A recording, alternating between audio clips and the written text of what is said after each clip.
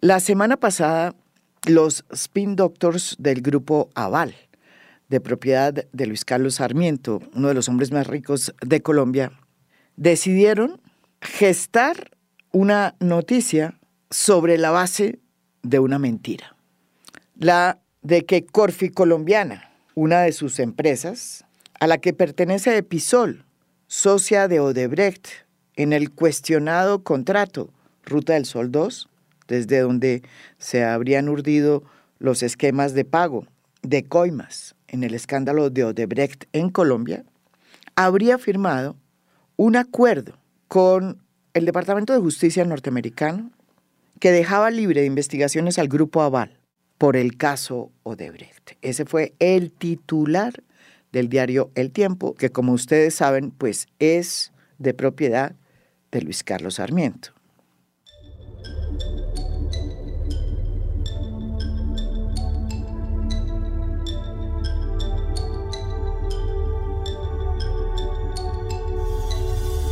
Según esta noticia falsa de cabo a rabo, que además fue recogida por otros medios de comunicación, el Departamento de Justicia de los Estados Unidos y la Comisión de Valores de ese país habrían dejado libres de investigación al Grupo Aval y a su subsidiaria Corficolombiana en el escándalo por los sobornos de la multinacional Odebrecht. La noticia que registró El Tiempo estaba basada en otra dada por Caracol Radio, en la que decía más o menos lo mismo, pero daba más información. Y se decía otra mentira, la de que el acuerdo entre Corficolombiana y el Departamento de Justicia de los Estados Unidos dejaba claro que no había encontrado ningún hallazgo de intención de corrupción o soborno por parte del Grupo Aval, y que el único responsable del soborno, que ya se conocía, que era de $6.5 millones, pagado en el 2019 en las postrimerías del gobierno del presidente Álvaro Uribe, al entonces ex viceministro de Obras Públicas, Gabriel García Morales, habría sido pagado por Odebrecht y el presidente de Corficolombiana, José Elías Melo, a título personal. Es decir, que el acto de corrupción lo había cometido un exfuncionario, José Elías Melo, y que el Grupo Aval ni había sabido del hecho, ni había participado en la planificación de ese soborno. Es decir, que todo había sido a sus espaldas. La verdad, una palabra que hay que usar con mucho respeto, sobre todo si uno trabaja en un medio de comunicación y es periodista, es que los medios de comunicación que se apresuraron a exonerar a las empresas del millonario Luis Carlos Sarmiento de cualquier responsabilidad dentro del esquema de pago de sobornos, que varias autoridades en Colombia incluso les han investigado desde hace años, pues prefirieron mentir antes de leer el acuerdo de aceptación y culpabilidad y colaboración suscrito el 10 de agosto de este año ante la Corte del Distrito de Maryland, dentro del caso criminal, porque lo hubo, número PJM-23-0262 de los Estados Unidos de América contra Corficolombiana.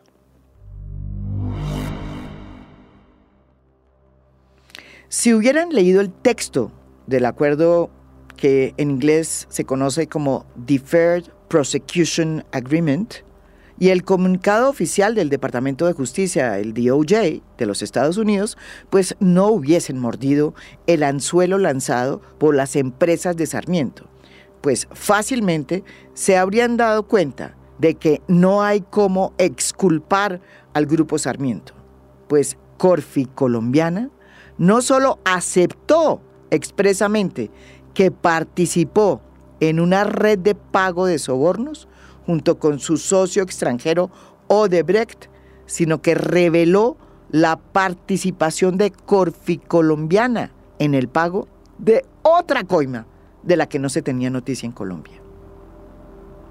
El soborno del que solo hasta ahora se revela su existencia, según ese documento que ha sido ocultado y tergiversado por los spin doctors del Grupo Aval, habría sido por 3.4 millones de dólares y se le habría pagado a un alto funcionario del gobierno de Juan Manuel Santos, mencionado en el acuerdo diferido de procesamiento como Colombian Official 3.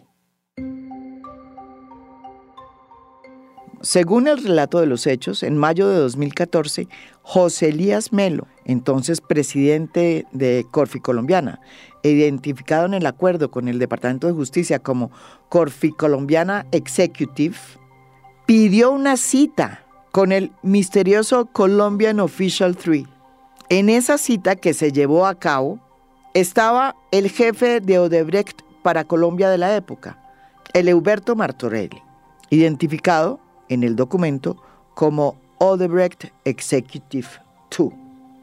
Los tres contertulios, según lo cuenta el Departamento de Justicia de los Estados Unidos, acordaron el pago de una coima de 3.4 millones de dólares a favor del misterioso Colombian Official 3, con el propósito de que asegurara la adición del tramo Ocaña-Gamarra al contrato de Ruta del Sol 2. El contexto en el que se habría acordado esta coima, este soborno de 3.4 millones de dólares al Colombian Official Number 3, es bueno explicarlo. Según el documento, esta cita en la que se acordó esta coima se habría dado en mayo del 2014. ¿Y qué pasaba en mayo del 2014 en materia de construcción y adición del tramo Ocaña-Gamarra? Pues que 2 meses antes ya había sido firmada esa adición por parte de la ANI, por parte de su entonces presidente Luis Fernando Andrade, hoy precisamente en juicio por cuenta de esa decisión. Y en ese momento, en mayo del 2014, se estaría estudiando la aprobación de esa decisión de la ANI en el Ministerio de Transporte, en el COMPES y en el CONFIS. Un otro sí que se firmó en octubre del 2014, cuando ya Juan Manuel Santos se había reelegido, y era ministro plenipotenciario Néstor Humberto Martínez. Este prestante abogado, que había sido, entre otras cosas, abogado del Grupo Aval y que después terminaría ternado por Juan Manuel Santos y llegaría a ser fiscal general de la Nación. En mayo del 2014, fecha en que, según el Departamento de Justicia de los Estados Unidos, se habría acordado la coima de 3.4 millones de dólares, el país estaba en plena campaña electoral. Gracias a todos ustedes por estar aquí en el lanzamiento de mi campaña. El 25 de mayo es la fecha de la primera vuelta electoral, que fue ganada por Oscar Iván Zuluaga y que perdió el presidente Juan Manuel Santos. Este es el problema, que tenemos miles de Gladys, Claudias, Vivianas, mujeres colombianas que como yo tienen el mismo problema y no saben qué hacer ni qué camino tomar. En este momento la única esperanza para nosotros es que Oscar Iván Zuluaga gane las elecciones. Pero, ¿y cómo entonces se habría pagado esta coima de 3.4 millones de dólares? Pues, según se dice en el acuerdo, se habría pagado a través de Episol, la empresa controlada por Corficolombiana, que era socia de Odebrecht en el consorcio Ruta del Sol 2, haciendo correr el dinero a través de terceros y de contratos ficticios, es decir, usando el mismo modus operandi denunciado por Jorge Enrique Pizano cuando descubrió cómo, a través de contratos de papel, Corficolombiana y Odebrecht pagaban coimas a diestra y siniestra y financiaban campañas políticas. El modus operandi con que se habría pagado esta coima o este soborno se parece también mucho a la manera como se urdió a través de bancos españoles el pago de gran parte de los 11.6 millones de dólares que aceptó Odebrecht haber pagado en Colombia cuando hizo el acuerdo con la justicia de los Estados Unidos para confesar sus culpas. Aunque no se revela la identidad del misterioso Colombian Official 3, queda claro que tanto Corfi Colombiana como el Departamento de Justicia de Estados Unidos sí saben de quién se trata, lo cual significa que varias personas en Colombia y en Brasil pues también lo saben. De su identidad, como mínimo, saben el expresidente Corfi Colombiana, José Elías Melo, que está preso con casa por cárcel pagando su condena, porque estuvo en la cita en mayo del 2014 en que se acordó la coima, así como el Euberto Martorelli de Odebrecht, que también se hizo presente. Y por último, también lo saben María Lorena Gutiérrez, actual presidente de Corfi Colombiana, quien por haber estado al frente de la negociación con el Departamento de Justicia sabe de su existencia e identidad, así como sus jefes en la organización Sarmiento, para la cual trabaja. Para hacer esta investigación, traté de comunicarme con la doctora María Lorena Gutiérrez y ella muy atentamente me respondió diciendo que no podía hablar con nadie sobre el acuerdo porque era incumplirlo. Vaya a saber si este spin que hicieron los spin doctors del Grupo Aval, en donde tergiversaron lo acordado y mintieron, tratando de torcer la verdad, pues es también una señal de incumplimiento. Teniendo en cuenta que para ese momento Néstor Humberto Martínez era el abogado del Grupo Aval, valdría la pena preguntarse si él supo o no de esta coima en el 2014 y si supo de ella antes o después de llegar a la Fiscalía en 2016, o si por el contrario, nunca tuvo información de semejante soborno. De todas maneras, habla muy mal de la Fiscalía colombiana, que haya tenido que ser la justicia americana la que descubrió este millonario soborno, a quien se identifica en el acuerdo como un alto funcionario de la rama ejecutiva, que estuvo en el gobierno del presidente Santos durante los años 2010 y 2018. Es decir, un pez gordo que estuvo a lo largo de todo este gobierno. Esta coima de 3.4 millones de dólares forma parte de los 23 millones de dólares que, según el Departamento de Justicia de los Estados Unidos, repartieron a diestra y siniestra Odebrecht y Corfi Colombiana en ejecución de su esquema de corrupción. Una verdad que en Colombia había denunciado desde hace rato Jorge Enrique Pizano, pero que la Fiscalía colombiana no investigó. En cambio, sí intentó demeritar su testimonio, porque le abrió un proceso por corrupción por otro caso que hasta el día de su muerte Pizano consideró que era una persecución por haber desnudado al Grupo Aval. Este acuerdo de aceptación de responsabilidad por parte de Corfi Colombiana confirma en gran parte varios de los hallazgos que ya habíamos denunciado. El Grupo Aval nunca fue víctima de su corrupto socio, como insistía la narrativa que el Grupo Sarmiento impuso en los medios de comunicación, sino que participó activamente como victimario y líder en el esquema de corrupción que funcionó durante más de una década. También se cae la mentira de que los actos de corrupción del Grupo Aval fueron culpa exclusiva de José Elías Melo, quien habría actuado de manera aislada, mancillando los intereses y la imagen del Grupo Sarmiento. Carreta, pues en el acuerdo de aceptación de culpa, Corfi Colombiana admite su responsabilidad y dice que Melo fue su vehículo para montar con Odebrecht un esquema de coimas. Se cae también la tesis de que los Sarmiento no sabían absolutamente nada de lo que estaba sucediendo en sus empresas. Así aquí en Colombia siguen siendo intocables, nadie cree que todo este entramado de coimas fue a sus espaldas. Ahora, los Sarmiento le deben contar al país quién es este alto oficial identificado como Colombian Official 3 que habría recibido la coima de 3.4 millones de dólares. En el acuerdo suscrito con el Departamento de Justicia de los Estados Unidos, asumieron la obligación de colaborar. Entonces, ¡a colaborar! Díganle al país quién es ese misterioso Colombian Official 3. Develen su nombre y contribuyan a que se sepa la verdad sobre sus sobornos junto con Odebrecht en Colombia. Hagan eso, en lugar de seguir persiguiendo en Colombia a los pocos exfuncionarios que se han atrevido a investigar y de utilizar su poder para desacreditar a exempleados que descubrieron sus entuertos, como hicieron con Jorge Enrique Pizano, quien terminó derrotándolos desde su tumba, o con Pablo Felipe Robledo, quien fue el gran artífice de la investigación que terminó imponiéndole millonarias multas a las empresas de Sarmiento, cuando era el superintendente de Industria y Comercio.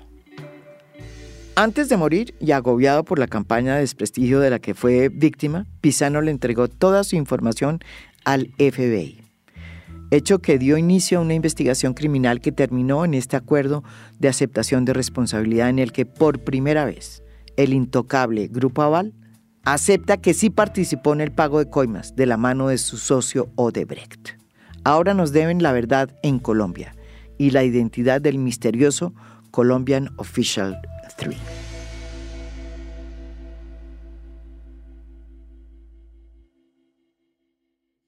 Porque en a fondo queremos ponerle contexto a las investigaciones que estamos haciendo de este escándalo, hemos querido invitar para este episodio especial a Pablo Felipe Robledo. Él, como superintendente de Industria y Comercio, fue uno de los pocos funcionarios que no le dio miedo investigar al Grupo Sarmiento. Y luego de un proceso largo de pesquisas, el 14 de septiembre del 2018, la superintendencia formuló un pliego de cargos contra el Grupo Aval, contra el Grupo Sarmiento, por prácticas anticompetitivas a empresas y personas vinculadas con la Ruta del Sol 3. Ese pliego de cargos hablaba de 3 delitos. Uno era el soborno de $6.5 millones, que según la investigación hecha por la SIC, se le habría entregado a Gabriel García Morales, que era en ese entonces el viceministro de Transporte, y lo que es más grave aún, gerente general encargado del INCO, que en ese momento era el instituto encargado de adjudicar el contrato de la concesión Ruta del Sol 2. La superintendencia encontró cómo fue la red que se utilizó por parte de Corfi Colombiana para pagar esa coima a través de compañías de terceros. ¿Y cuál fue el esquema de corrupción que se utilizó para que esa plata le llegara finalmente al ex viceministro Gabriel García Morales? La segunda imputación tuvo que ver con el aprovechamiento que se hizo de un conflicto de interés.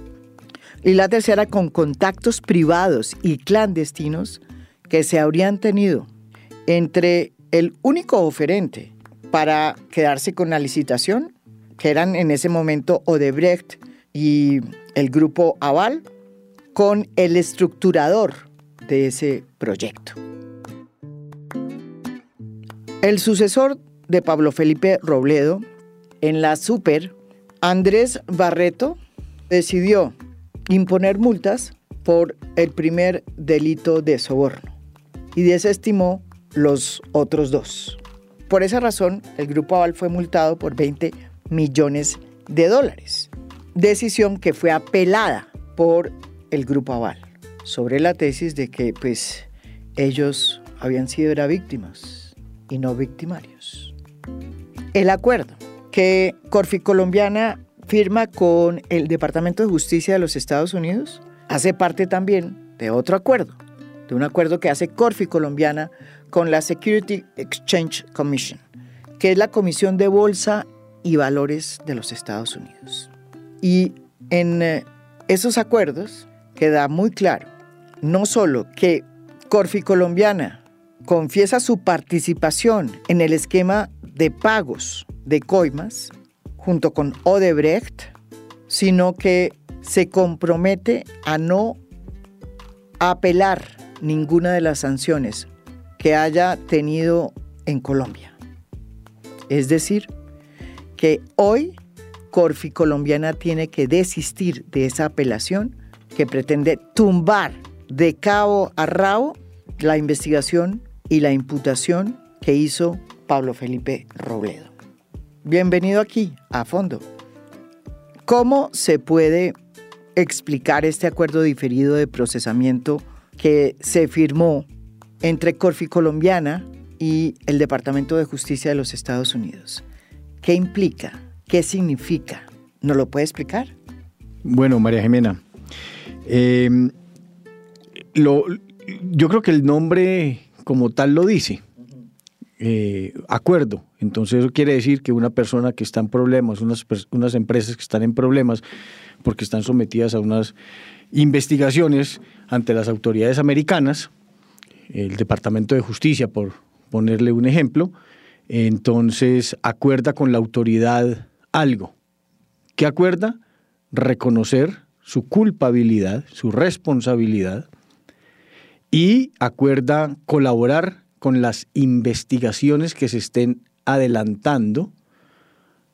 ¿A cambio de qué acuerda colaborar y a cambio de qué acuerda pagar unas multas, en este caso millonarias, para que haya el procesamiento de las empresas y las personas se haga de forma no inmediata, sino que se aplace y se condicione, se difiera en el tiempo al cumplimiento de esos requisitos de pagar efectivamente la multa, cumplir con las demás obligaciones que allí están establecidas, entre ellas la colaboración. Entonces, por esa razón es absolutamente inapropiado salir a decir que en este momento el caso de Ruta del Sol 2 ante el Departamento de Justicia está archivado o está cerrado o algunas personas han sido declaradas inocentes, pues porque al contrario, simplemente hay el reconocimiento de una culpabilidad,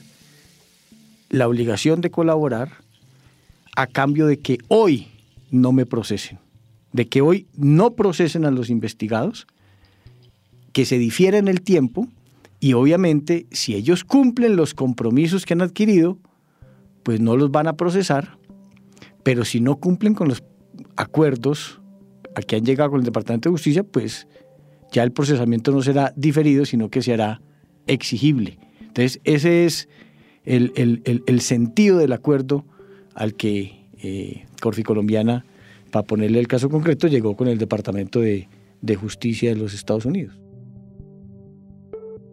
Una de las conclusiones que quedan claras en el acuerdo entre Corfi Colombiana y el Departamento de Justicia de los Estados Unidos es que este último se reserva la posibilidad de abrir investigaciones individuales, porque el acuerdo que se hizo es entre el DOJ, o sea, el Departamento de Justicia, y la empresa Corfi Colombiana. Es decir, que si haya lugar, pues se van a abrir investigaciones individuales. ¿Usted también leyó ese mismo párrafo? Significa que hay un acuerdo entre el gobierno de los Estados Unidos, que involucra a la Comisión de Valores de los Estados Unidos, la SEC, y al Departamento de Justicia de los Estados Unidos con Corfi Colombiana. Entonces, Corfi Colombiana suscribe un acuerdo de colaboración y de culpabilidad. Y los compromisos que han hecho pues son los que están en el acuerdo y supeditan obviamente la investigación a que efectivamente Corfi Colombiana colabore. ¿Y por qué Corfi Colombiana? Porque Corfi Colombiana es la organización empresarial, la empresa a través de la cual se hicieron los pagos de las coimas como controlante. Este es un esquema dentro de un grupo societario en donde hay controlantes y controladas. Entonces, el Grupo Aval controla a Corfi Colombiana y Corfi Colombiana a su vez controla a Episol y Episol a Consol, de manera tal que ese es el esquema, diríamos societario, y obviamente cuando Corfi Colombiana suscribe el acuerdo también le genera obligaciones a sus controladas. Pablo Felipe, ¿usted que como superintendente de Industria y Comercio investigó e imputó al Grupo Aval por el soborno de los 6.5 millones de dólares que se le dieron al entonces viceministro Gabriel García Morales en el gobierno de Uribe, le sorprendió que en este acuerdo que hace Corficolombiana con el Departamento de Justicia de los Estados Unidos se confesara o confesaran ellos más bien su participación directa en otra coima que no se conocía, que es la que se le habría dado a este Colombian Official Number 3 y que sería por la nada despreciable suma de 3.6 millones de dólares? A mí me sorprendieron muchas cosas del acuerdo de Corficolombiana con el gobierno de los Estados Unidos. Lo primero, que hayan cambiado de forma sustancial, radical, su versión sobre su responsabilidad o no en el caso del soborno de 6.5 millones de dólares al viceministro Gabriel García Morales en el gobierno de Uribe, García Morales era en ese entonces el viceministro de Transporte, pero además lo importante no era eso, era que era el director encargado del Instituto Nacional de Concesiones del INCO, que hoy en día es la ANI, que era al final quien entregaba la licitación de Ruta del Sol 2. Aquí en Colombia, el Grupo Sarmiento, los jefes del Grupo Sarmiento y las empresas del Grupo Sarmiento siempre le dijeron al país que ellos no eran victimarios, sino víctimas de un socio corrupto extranjero, y que ellos eran una víctima más en esta novela. Ninguna autoridad le creyó el cuento de que fueran una víctima. ¿Por qué? Porque todas las autoridades que investigaron el tema del soborno, entre ellas la Superintendencia de Industria y Comercio, lograron acreditar la participación de Corficolombiana en el pago del soborno, que de hecho empieza con una reunión entre Luis Antonio Bueno Jr., en ese momento la cabeza de Odebrecht en Colombia, y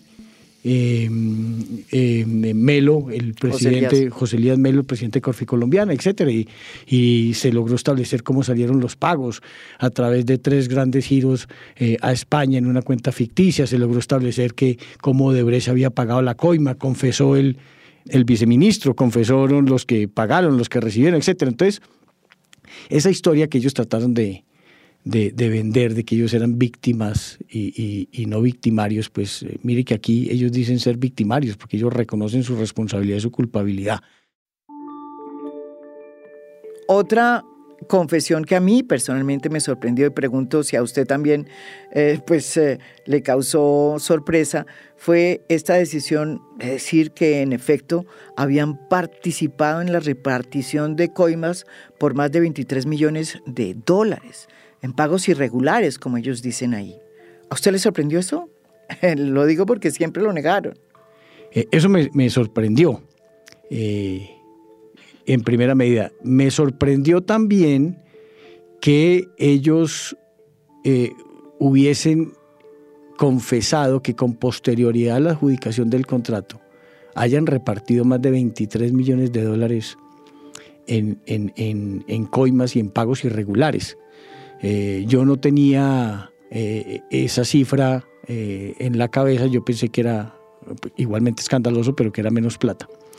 Pero el país algo sabía de eso, porque está todo lo que tiene que ver con lo de Otto Bula, Federico Gaviria, diríamos para las campañas presidenciales del año 2014 y todas esas investigaciones que también tienen algunas personas, pues, que es donde Jorge Enrique Pizarro tiene un papel protagónico al revelar el mecanismo de pagos de servicios ficticios, venta de bienes ficticios, de pagar cosas inexistentes a través de terceras personas para desviar los recursos, etc.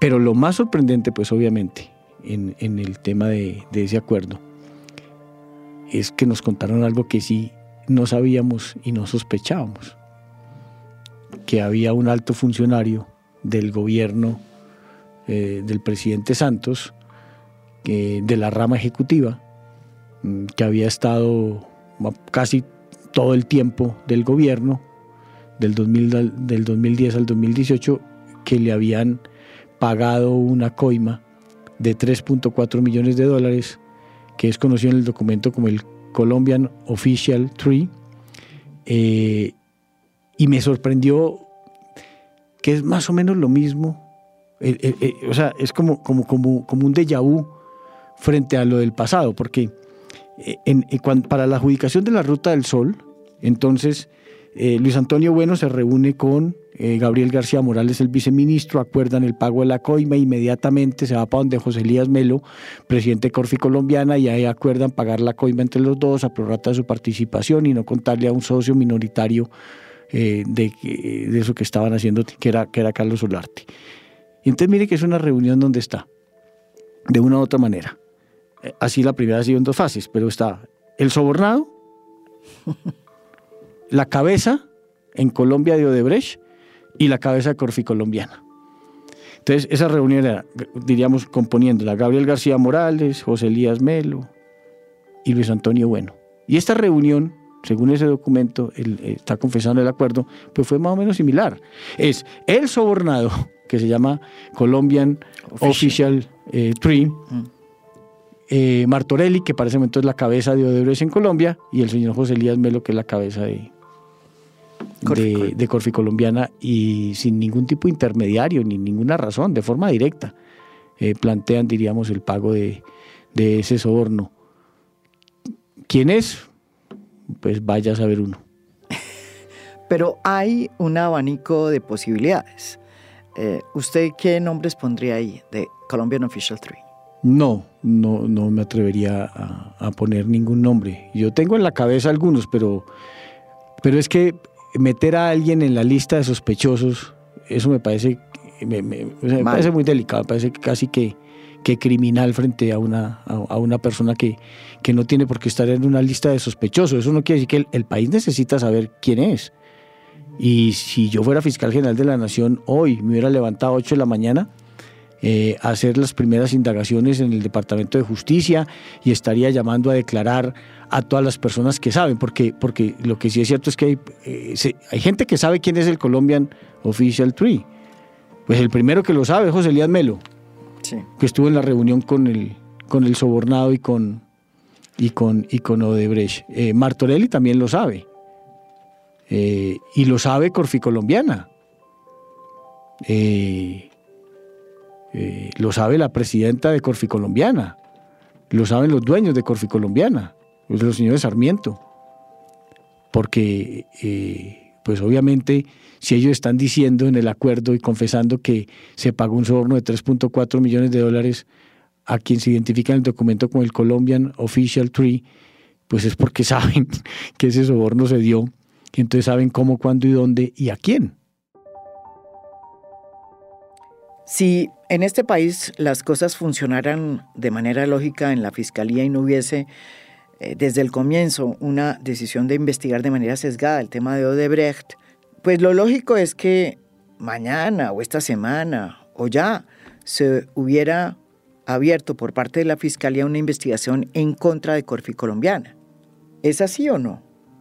Sin duda alguna, porque además el delito se cometió en territorio colombiano. Y el hecho de que ellos firmen un acuerdo de procesamiento diferido con el Departamento de Justicia de los Estados Unidos, pues eso puede tener efectos en Estados Unidos. Pero acá no han firmado ningún acuerdo. Aquí no tienen un proceso por cuenta de haber sobornado a el denominado Colombian Official Tree. No tienen un solo proceso abierto. Y la Fiscalía tiene que abrir un proceso que termine como habrá de terminar, exonerándolos, archivándolo, negociado, en un principio de oportunidad, en lo que fuese, pero tiene que haber un proceso en Colombia. Ellos han confesado ahí haber cometido un delito en ese documento. Y no es un delito cualquiera. O sea, sobornar un alto funcionario de la rama ejecutiva con un pago de 3.4 millones de dólares es un delito, perdónenme la expresión, para vomitarse. El Grupo Aval siempre sostuvo desde el inicio de toda esta investigación que si hubo algún acto de corrupción, pues fue un acto totalmente alejado de la empresa, del Grupo Aval, porque habría sido todo responsabilidad de un exfuncionario corrupto, que sería José Elías Melo, el entonces presidente de Corfi Colombiana, que está hoy preso, pagando una condena de más de 10 años. Esta es una mentira que ya se está cayendo con lo que acaba de pasar en Estados Unidos. Pero usted, que fue una de las primeras personas que investigó, nunca creyó que José Elías Melo estuviera actuando de manera personal. ¿Me equivoco? En mi tierra dicen, écheme un cuento de vaqueros. Yo no tengo la prueba de que los señores Sarmiento supieran de esos sobornos, pero me parece increíble que no lo supieran. O sea, me parece una versión demasiado rebuscada, porque mire usted, primero, no es un acto indelicado de cualquier persona que trabaje en una organización, que lo hace a escondidas incluso de sus jefes y de los dueños de la compañía. Aquí primero es un tema millonario, año 2009-2010, el pago de $6.5 millones, $6.5 millones, eso es un cajonado de plata. Y después, durante el 2012, 2013, 2014, 2015, pagos irregulares por $23 millones. Y entre ellos, el pago de un soborno de $3.4 millones al ya famoso Colombian Official Tree, que era un alto funcionario de la rama ejecutiva, según lo describe el documento. Entonces, mire, verá que es una corrupción de una cantidad de operaciones durante muchos años, mínimo un lustro, 5 años. Entonces, si llega a ser verdad que ninguno de los Luis Carlos Sarmiento supiese, Luis Carlos Sarmiento Angulo o Luis Carlos Sarmiento Gutiérrez, entonces esa es la confesión de que son los dos administradores más ineptos que ha dado la historia de Colombia. Y yo creo que estamos lejos de considerar que esos dos señores son unos administradores ineptos al que les pasa de todo a sus espaldas. Yo eso no lo creo, me resisto a creerlo.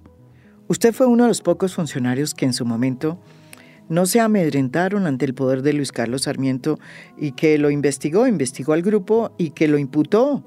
Le abrió un pliego de cargos que resultó después en una de las multas, o tal vez en la única multa que ha recibido este grupo económico tan importante, por cuenta de la coima de $6.5 millones de la que hemos hablado. ¿Qué le pasó a usted después? ¿Y cómo fue ese proceso? ¿Y por qué su sucesor, Andrés Barreto, decidió no sancionar al grupo Sarmiento por los 3 delitos que usted le encontró, sino solo por uno, que era el del soborno? Nosotros muy rápidamente fuimos de las primeras entidades que le metimos el diente a ese tema, porque entre otras cosas el caso era un caso pues, que se veía aberrante, como en efecto lo fue, y terminó siendo más aberrante cuando todo se termina confirmando. Y entonces, muy rápidamente, en febrero de 2017, a menos de 2 meses de iniciado ese escándalo, ya la superintendencia estaba decretando una medida cautelar para quitarle el contrato de Ruta del Sol 2 a esas empresas corruptas que habían comprado al viceministro, lo habían sobornado, lo que ya estaba confesado por Odebrecht, que dio la plata, pues el consorcio que dio la plata, y estaba confesado por quien recibió el soborno, que era el viceministro. Y entonces, año y medio después, la investigación siguió y seguimos recolectando una cantidad de pruebas y analizando pruebas de computadores, correos electrónicos, chats, etcétera. Y antes de irme a la superintendencia, 8 días antes, firmamos el pliego de cargos. Ese pliego de cargos, pues yo recomiendo leerlo. El que quiera saber qué pasó en Ruta del Sol 2 debería leerse ese pliego de cargos. Y entonces logramos encontrar más cosas de lo que se pensaba. O sea, no era solo el soborno de los 6.5 millones de dólares que fue objeto del cargo número 1 de ese pliego de cargos, sino también logramos encontrar que durante el proceso de licitación del contrato de Ruta del Sol 2, el Grupo Aval y las empresas que controla, Colombiana, Especial, etcétera, con el conocimiento de Luis Carlos Sarmiento Gutiérrez, se aprovechó de un conflicto de intereses terrible para acceder, diríamos, a una mejor posición en la licitación, que tiene que ver que un presidente del Grupo Aval, un vicepresidente del Grupo Aval, era el esposo de la estructuradora del proyecto que trabajaba para la Corporación Financiera Internacional del Banco Mundial. Y ahí se muestra cómo Sarmiento Jr. Preguntaba que cómo les fue en las reuniones, que si habían hablado con ella, que están súper pendiente del tema. Y por eso le formulamos pliego de cargos a empresas de Sarmiento y a varias personas naturales, entre otras Luis Carlos Sarmiento Jr. Y un tercer cargo que tenía que ver con el aprovechamiento ilícito de una información privilegiada que se había dado en el proceso de contratación. Cuando usted se fue de la SIC, llegó Andrés Barreto, ocupó ese puesto. ¿Qué pasó con ese pliego de cargos? ¿Me puede contar? Mi sucesor, el doctor Andrés Barreto, el superintendente, hizo bien parte de la tarea, pero pues hizo muy mal parte de la otra tarea. La tarea que le habíamos dejado, porque le dejamos el pliego de cargos. Y entonces sancionó efectivamente por el cargo número 1 a 3 empresas de Odebrecht y a 3 empresas de Sarmiento, y entre ellos a una persona natural que era José Elías Melo. Entonces diríamos, esa es la misma historia de siempre. El soborno, sancionados las empresas de Odebrecht y Sarmiento, y sancionado José Elías Melo. Por el cargo número 2 dice la superintendencia que está absolutamente probado que hubo un aprovechamiento de un conflicto de intereses y que eso está probado, pero que no obstante está probado, ya no se podía sancionar, que porque el poder sancionatorio del Estado para esa conducta había caducado, y entonces pues archivó por caducidad. Uh-huh. Y en el cargo número 3 dijo lo mismo, dijo, esto se ocurrió, pero ya se aprovecharon ilícitamente una información privilegiada, ya pasó el tiempo, vamos a declarar la caducidad. Entonces, creo yo no comparto, diríamos, que se haya declarado la caducidad, porque, entre otras cosas, si se hubiera declarado la caducidad, nosotros no hubiéramos podido, si ese fenómeno de la caducidad hubiese ocurrido, nosotros no hubiéramos podido ni siquiera formular el pliego de cargos. Nosotros analizamos el tema y no había caducidad. Pero bueno, diríamos, cada cual es dueño de sus propias decisiones. Me parece más relevante enfocarnos en el hecho de que efectivamente fueron sancionados, y fueron sancionados las empresas de Sarmiento con 88.000 millones de pesos aproximadamente, que son 20 millones de dólares, que los señores efectivamente tienen que pagar. Y es muy gratificante ver cómo el Departamento de Justicia de los Estados Unidos, María Jimena, reconoce y valora el trabajo de la SIC. De la superintendencia, lo dice expresamente. Y entonces, mire usted que hay una parte que no se nos puede olvidar, que porque primero salieron unas noticias que eran 40 millones de dólares la multa que habían acordado, que después eran 60 millones, que después eran 80, etcétera. En realidad son 80. 40. Lo que pasa es que tienen un crédito a su favor de 20, un crédito condicionado, que eso es lo que me parece muy importante del Departamento de Justicia, de respeto frente a la decisión de la Superintendencia de Industria y Comercio. Le dice, mire, usted en Colombia pagó 20 millones de dólares por cuenta de la sanción que le puso, ustedes señores Colombiana pagaron 20 millones de dólares por cuenta de la sanción que les puso la Superintendencia de Industria y Comercio. Yo le voy a valer eso como parte de pago de los 80. Pero No pueden apelar. Esa investigación que ya terminó, que ya salió de la super, ustedes la tienen demandada, ahí diríamos se dice apelación, pero realmente no es la apelación, pero es como si lo fuera, que es la acción de nulidad que ellos instauraron contra el acto administrativo sancionatorio de la SIC, que pretende tumbarla. ¿Ya? Entonces el Departamento de Justicia le dice, usted pagó 20 millones, yo se los valgo aquí, para bajarle de 80 a 60, pero desiste de esa acción de nulidad para tumbar, que usted, por medio de la cual usted pretende tumbar la decisión de la SIC. Y ese es un espaldarazo enorme a la superintendencia por parte de ese acuerdo que tiene como firmante el gobierno de Estados Unidos. ¿Qué le pasó a usted después de todo esto?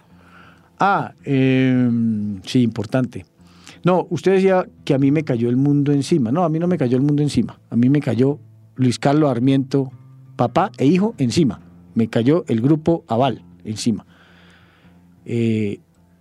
Porque pues en esto el país en términos generales está con uno, que es el que hizo las investigaciones y tomó las decisiones y que no que tuvo los pantalones para hacerlo, pues simplemente lo hizo, ese era el trabajo, eso es lo que había que hacer. Pero entonces,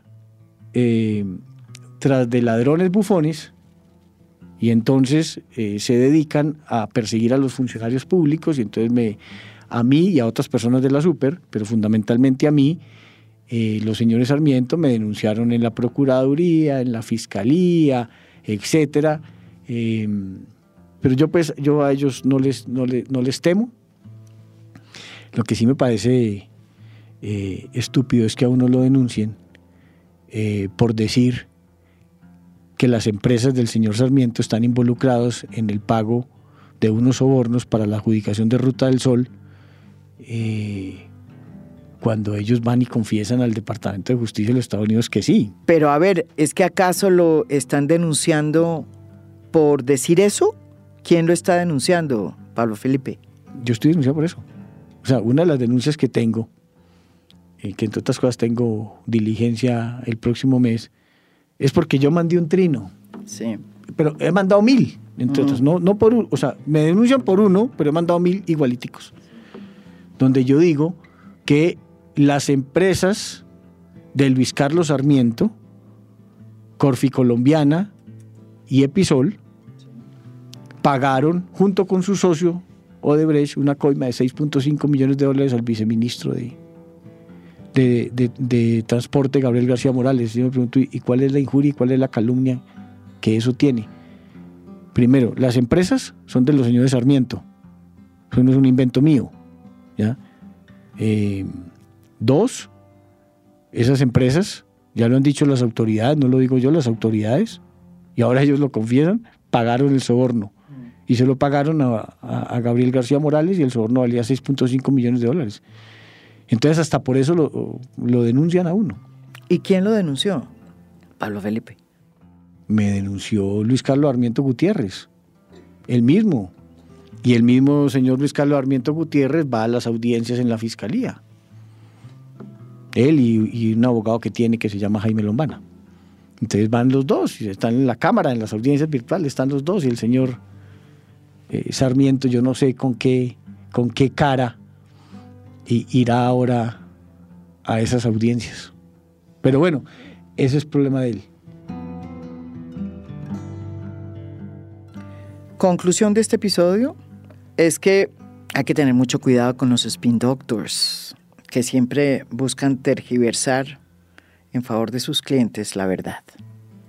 Pero lo segundo, que queda claro que esta investigación en Estados Unidos no se ha cerrado y que todavía falta muchas cosas por saber. Hay un compromiso de colaboración por parte del Grupo Aval a través de Corficolombiana con el Departamento de Justicia de los Estados Unidos. Y es muy probable que eso desencadene nuevos hallazgos.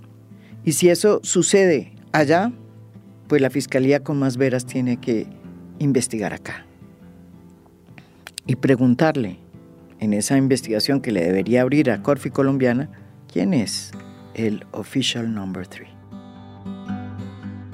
Y como esta historia es una historia en desarrollo, pues ya hay la primera reacción a ese acuerdo que se conoció y que revelamos en una columna en Cambio el domingo pasado y que hoy analizamos en este podcast. Las reacciones de José Elías Melo, el expresidente de Corficolombiana, que está señalado de haber sido la persona que habría acordado con el Heuberto Martorelli el pago de la coima de $3.6 millones. Acaba de rechazar ese acuerdo que firmaron Corficolombiana y el Departamento de Justicia de los Estados Unidos. Y sostiene que él nunca ha participado en ningún hecho que haya sido ilegal. Es decir, pone en entredicho lo que se dice en el acuerdo.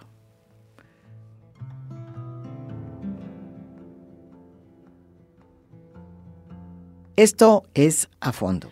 Mi nombre es María Jimena Duzán.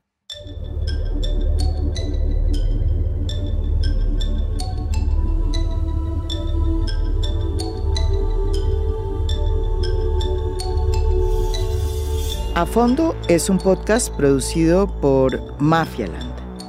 Producción general, Lucy Moreno. Editor de contenido, Michael Benítez Ortiz. Postproducción de audio, Daniel Chávez y Blue Velvet. Música original del maestro Óscar Acevedo. Nos pueden escuchar también en mi canal de YouTube. Gracias por escuchar. Soy María Jimena Duzán.